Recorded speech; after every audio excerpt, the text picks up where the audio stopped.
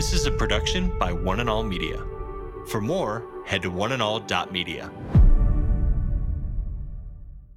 The story God has been writing in all of history, in one word, is this word. And it's the word that you and I ought to be asking, is it present in our lives? And it's this: sacrifice. Sacrifice. He bases his appeal not on power and the miraculous. He bases his appeal on sacrificial love. The entire story of the gospel is one of sacrifice. Today with Jeff Vines, pastor, apologist, and Bible teacher.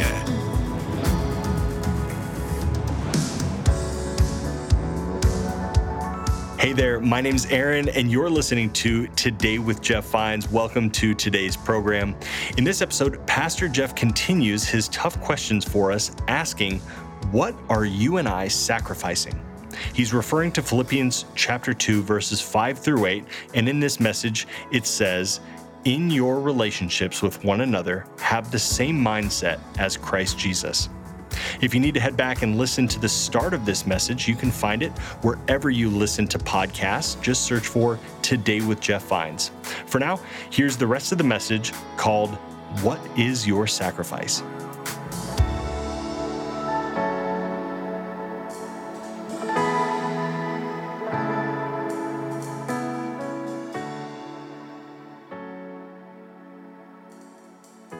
You remember, if you like baseball like I do, I've just about quit watching everything else, but baseball, I love it when the batter spits on his hands and he gets in the batter's box.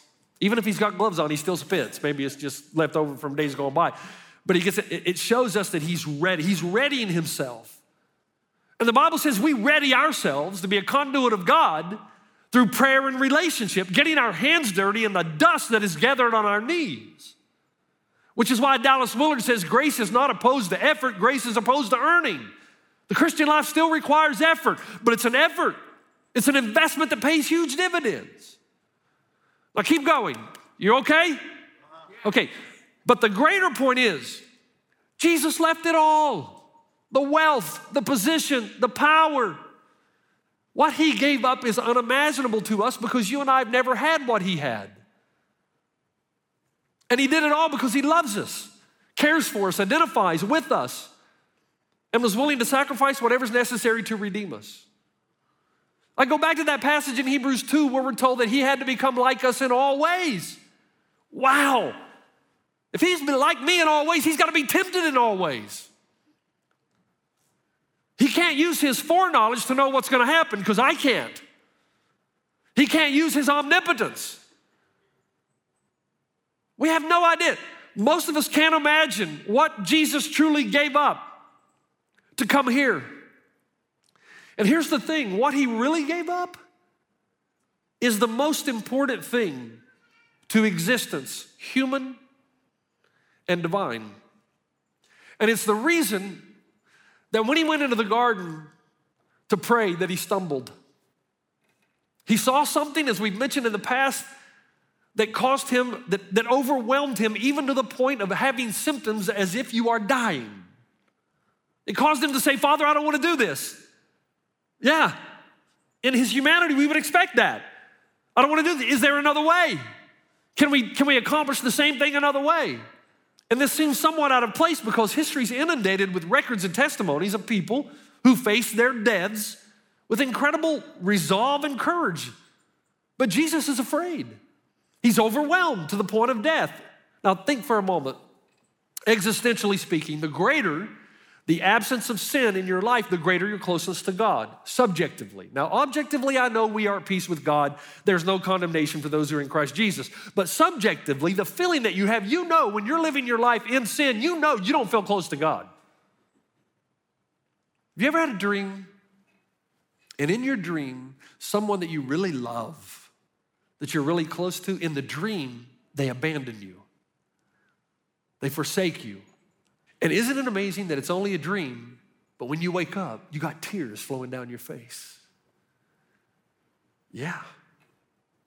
For Jesus to know that the Father had turned his head away from him, it would have been so gut-wrenching, but he had to have known before he ever said yes to leave heaven and come to earth that day would come. But in his humanity, That day now is being revealed to him slowly. And when he moves before God in the garden and finds God's face turned away from him, I wonder if he remembered that the only reason he left heaven was to come to earth to get the one thing he did not have, you and me. Now stay with me. You okay? So what is God like then? All of that. If we ever hope to write the story in this world that mimics the story God has written on our lives, and if we're a Christ follower, if we're a genuine, authentic Christ follower, we want to, the answer to the question, what is God really like, is absolutely brilliant in the mind of God. Now, one more little piece of heavy work, and then we're good. If you're like me, you often wondered why, if Jesus is truly the Son of God, why not just come down in a big space shuttle? Yo, everybody, it's true. Philip Yancey in the book, The Jesus I Never Knew, commenting on that question says, although power can force obedience, only love can summon a responsive love, which is the one thing God wants from us and the reason he created us. Jesus said, if I be lifted up, I will draw all men to me. He bases his appeal on sacrificial love. God does not base his appeal to you on power and authority and to override, but he compels you. He doesn't want just a servant. He wants a lover. So he compels through sacrificial love. It's brilliant. So that the story God has been writing in all of history, in one word, is this word. And it's the word that you and I ought to be asking, is it present in our lives? And it's this, sacrifice. Sacrifice. He bases his appeal not on power and the miraculous. He bases it on sacrificial love. The entire story of the gospel is one of sacrifice. You want to know what God is really like? You want to know what his people should really be like? Sacrifice is the identifying mark of the people of God. They give up something that they love for something they love more. And sacrifice always means it's going to hurt. What have you given up at great cost to yourself for the sake of the gospel? See, I told you we're the rich ones according to the scripture. And since we're the rich ones, we have more expendable income, which means we can become generous without sacrifice. We can give, but it won't hurt. We can give large amounts and it won't hurt. I started thinking, I pulled up some notes of past sermons I've preached on this passage. Can I tell you, I'm embarrassed by some of the things I've said in the past. I think that's the journey of being a preacher, right? Boy, were you stupid. You don't think I'll pick up a sermon I wrote 20 years ago. Man, I can't believe they put up with you. They must have been desperate. I saw a sermon where I said, we all ought to sacrifice. We ought to give up a coffee a week. Well, whoop-tee-doo. Man, aren't we good people? I've said you ought to give up a vacation from time to time. What heroes we are. I even had in my notes that I said golfers should give up a dozen golf balls from time to time. Well, aren't we sacrificial? And I started thinking, what kind of pastor says this? And the answer is one who pastors in the affluent West. I'm reading David Aikman's book called Jesus in Beijing right now. Aikman wrote for Time magazine for over 20 years and then one day walked in and resigned because he wanted to write the phenomenal story of the church in China, a church that exists against all odds. At the time of communist takeover, China was the pearl of the modern missions movement. 7,000 foreign missionaries, 900 hospitals, 6,000 schools, 400 years of missionary work had produced 3 million Chinese Christians, a tiny minority in a country whose population was around 500 million at the time. Yet almost overnight after all of that work, Chairman Yao forced all of the Christians to leave. And for several decades, no one knew how the church was doing, especially in the light of leaked reports of persecution and social turmoil. Chairman Mao sought to destroy Christianity, and everybody on the outside that couldn't get in wondered if he had succeeded. Aikman writes that when China finally cracked its borders, Aikman discovered that the church had exploded from 3 million to 100 million. How did that happen? The church in China was significantly restricted. No church buildings were allowed. Its members were primarily unregistered and underground, and yet it exploded in growth, 3 million to 100 million. That's impressive. And in his book, he goes on to give story after story, and he says it's because of Christ followers like Brother Shi, S-H-I, who understood the call of sacrifice, a man who travels from city to city teaching and training house leaders, a man constantly on the run, narrowly escaping the security bureau, time and time again, knowing that if they catch him, they'll torture him, imprison him, and quite frankly, execute him. But he continues to sacrifice money and status and safety and position and prestige for a cause greater than himself. Oh yeah, because Brother Xi, before he became a Christian, headed up the Communist Youth League, and he had everything he wanted, wealth. And then one day, somebody gave him a Bible, and he pored over it night after night. And he started noticing the difference between its words and the words that he had heard from the Communist Party. And Brother Xi said, after reading the Bible, and I quote, "I could not sleep for days. What the Bible said about human nature makes a lot more sense to me than what I had been taught by the communists. I became a Christian." When he told his father said, "I fought against the Christians in Chiang Kai-shek. I fought against the Christians in Korea. I will not have this Jesus in my house. Get out." And his father threw his belongings out on the street. "You're not welcome in this home." And he writes that every time he passes his father in the city, that his father turns his face away. Brother Xi has a home and a family, but can only visit them once or twice a year. He loves his wife and family, his children, and together, and I do mean together, they found it difficult, but they decided this is a call on his life. To give up something they love for something they love more. So he can only visit them once or twice a year, or he brings them into jeopardy, or at least puts them in a position where they could be killed. Reading this story, I recall Billy Graham's wife, who was once asked what it was like being married to Billy Graham, who's gone half the time, preaching the gospel all over the world, and her response was, "I would rather have Billy half the time than anyone else all of the time." And because of their work, Brother Xi and his family, as many as 1,000 seminaries and Bible schools are operating in China now. 1,000. Brother Xi visits them all. In fact, last estimation that Brother Xi oversees 260,000 Christian leaders, and I think I have a hard job. He goes by an assumed name, gets little to no recognition, does all his work undercover, and is constantly looking over his shoulder. And as I keep reading the story, here's what I say to myself. Stay with me now. Here's what I say. My life stands in stark contrast to his. I gotta tell you, I've been saying this a lot, haven't I? It's really getting to me. The older you get, the more you realize, what have I really sacrificed for the sake of the kingdom of God? In fact, I gotta be honest with you, I seem to gain more than I give up. But then a few years ago, I've got good news, but then a few years ago, I was speaking at the World Convention in India. And Dr. Ajay Lal came up to me, now stay with me. He came up to me and said, "Pastor Jeff," all the speakers were backstage behind the curtain. And Dr. Ajay Lal came to me and he said, "Look, I think there's somebody you need to meet."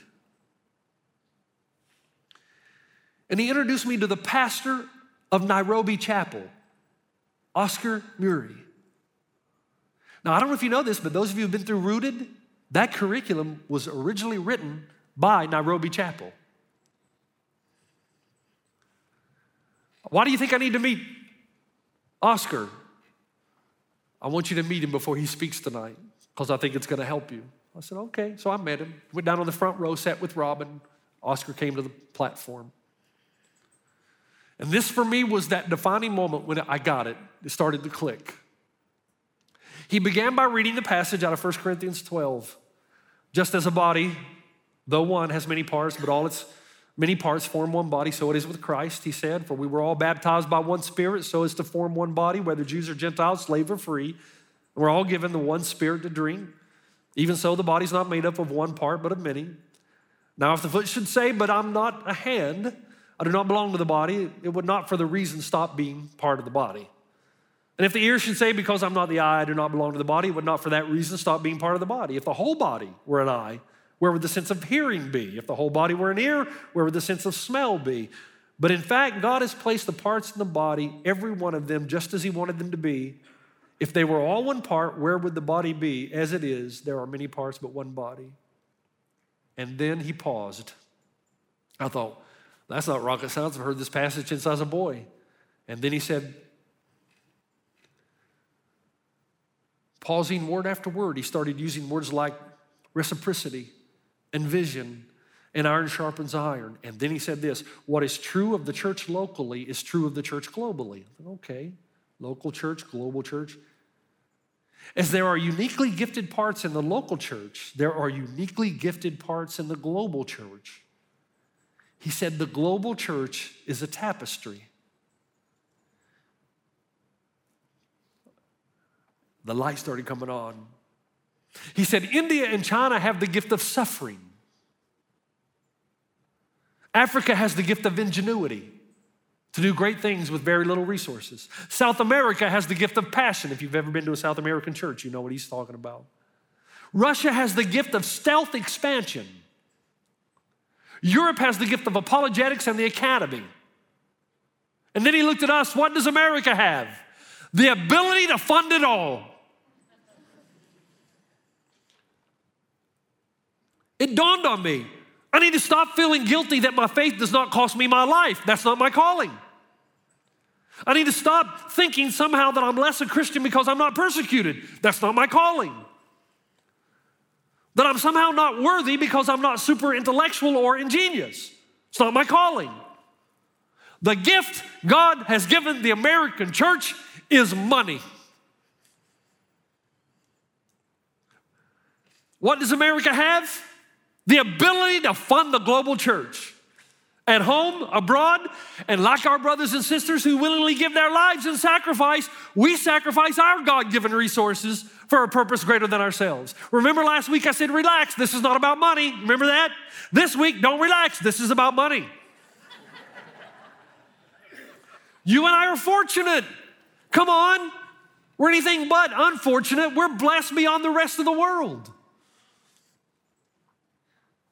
God calls us to use what He's blessed us with for His purposes, not our own, right?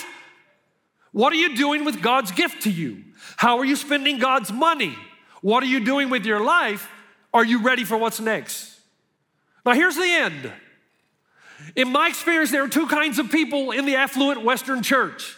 First, those who upsize to upsize. Everything is about upward mobility where wealth is concerned. They consider equality with the wealthy something to be grasped and held on to with all their might. They use their expendable income on themselves, the best homes, cars, vacations, beaches, mountains, travel. Now wait, am I anti-vacation? No. Am I anti-heading out every weekend because you can? Yes. You need to be part of a fellowship of believers. You need to be spending your time and resources on something other than you. And you will when Christ has captivated your heart. Am I anti-nice home? Of course not. Am I anti-extravagant home? Yes, if it gets you into debt to the point of owning you, whereby you cannot be sacrificially generous because there's a ball and chain around your neck. Am I anti-golf or recreation? No. Unless your weekends are inundated with golf and recreation to the point of captivating your heart. Where your treasure is, there will your heart be also. Don't you see?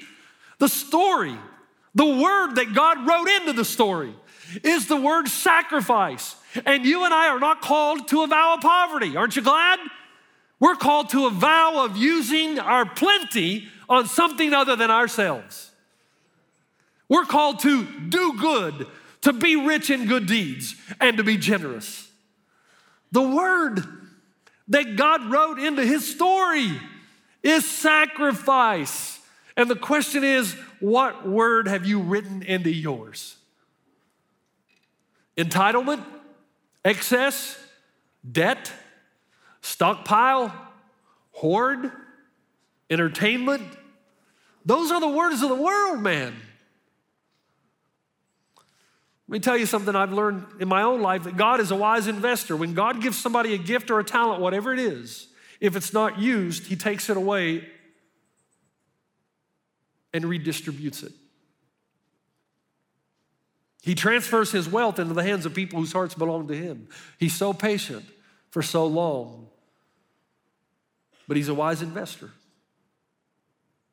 Now there is a second and final group, and that's those who downsize. You have those who upsize to upsize, then you got those who downsize to downsize. Faith, hope, and love, Those are our words, but our word of action can be summed up in one word: sacrifice. It is a compelling force of our faith. It is the call on our lives. Have you ever read Luke chapter 16, verse 9? This is a passage with which I struggled for a long time. Let me read it to you. I tell you, these are Jesus' words now: use worldly wealth to gain friends for yourselves, so that when it is gone, you will be welcomed into eternal dwellings. My goodness, that sounds like a bribery passage to me. And after years of study, it dawned on me what Jesus is talking about. He's saying Christians should invest their money in the souls of men and women who will be there to greet them and thank them when they arrive in heaven.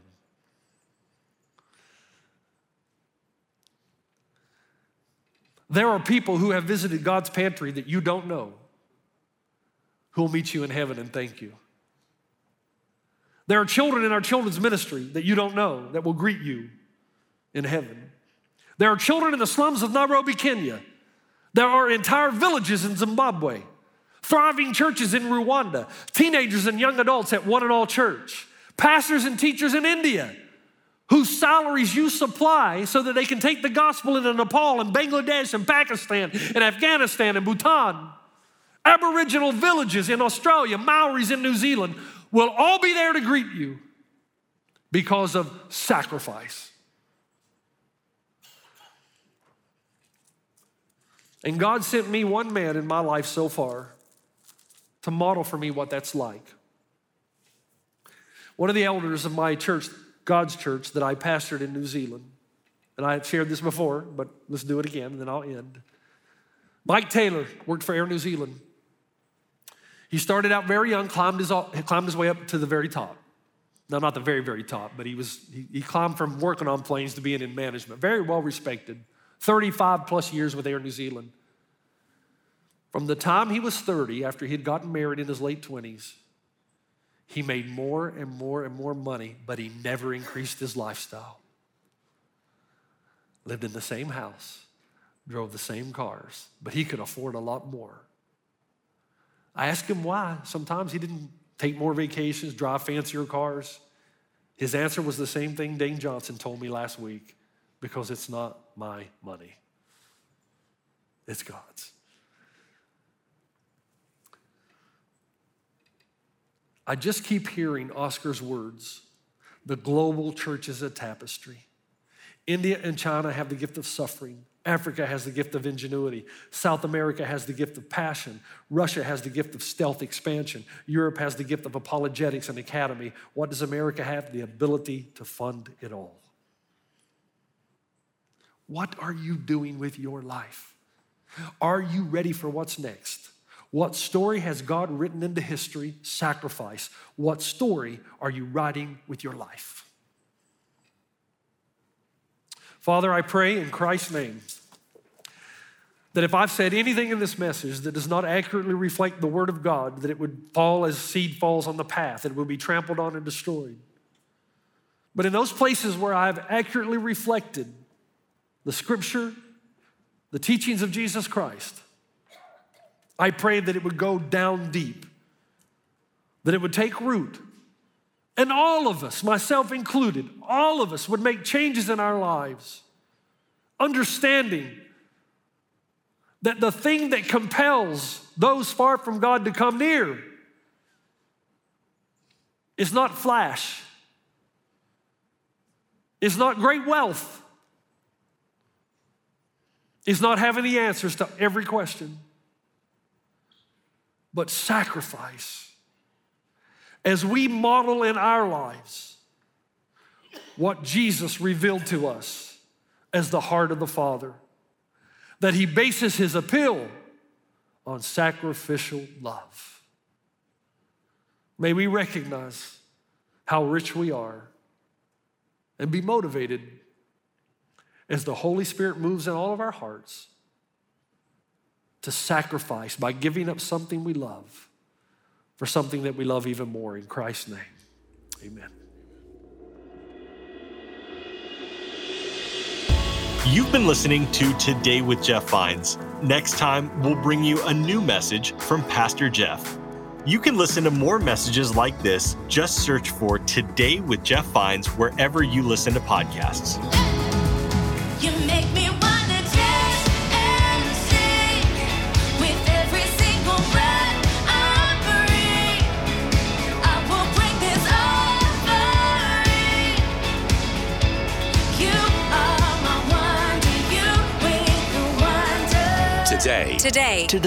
Today with Jeff Vines. This is a production by One and All Media. For more, head to oneandall.media.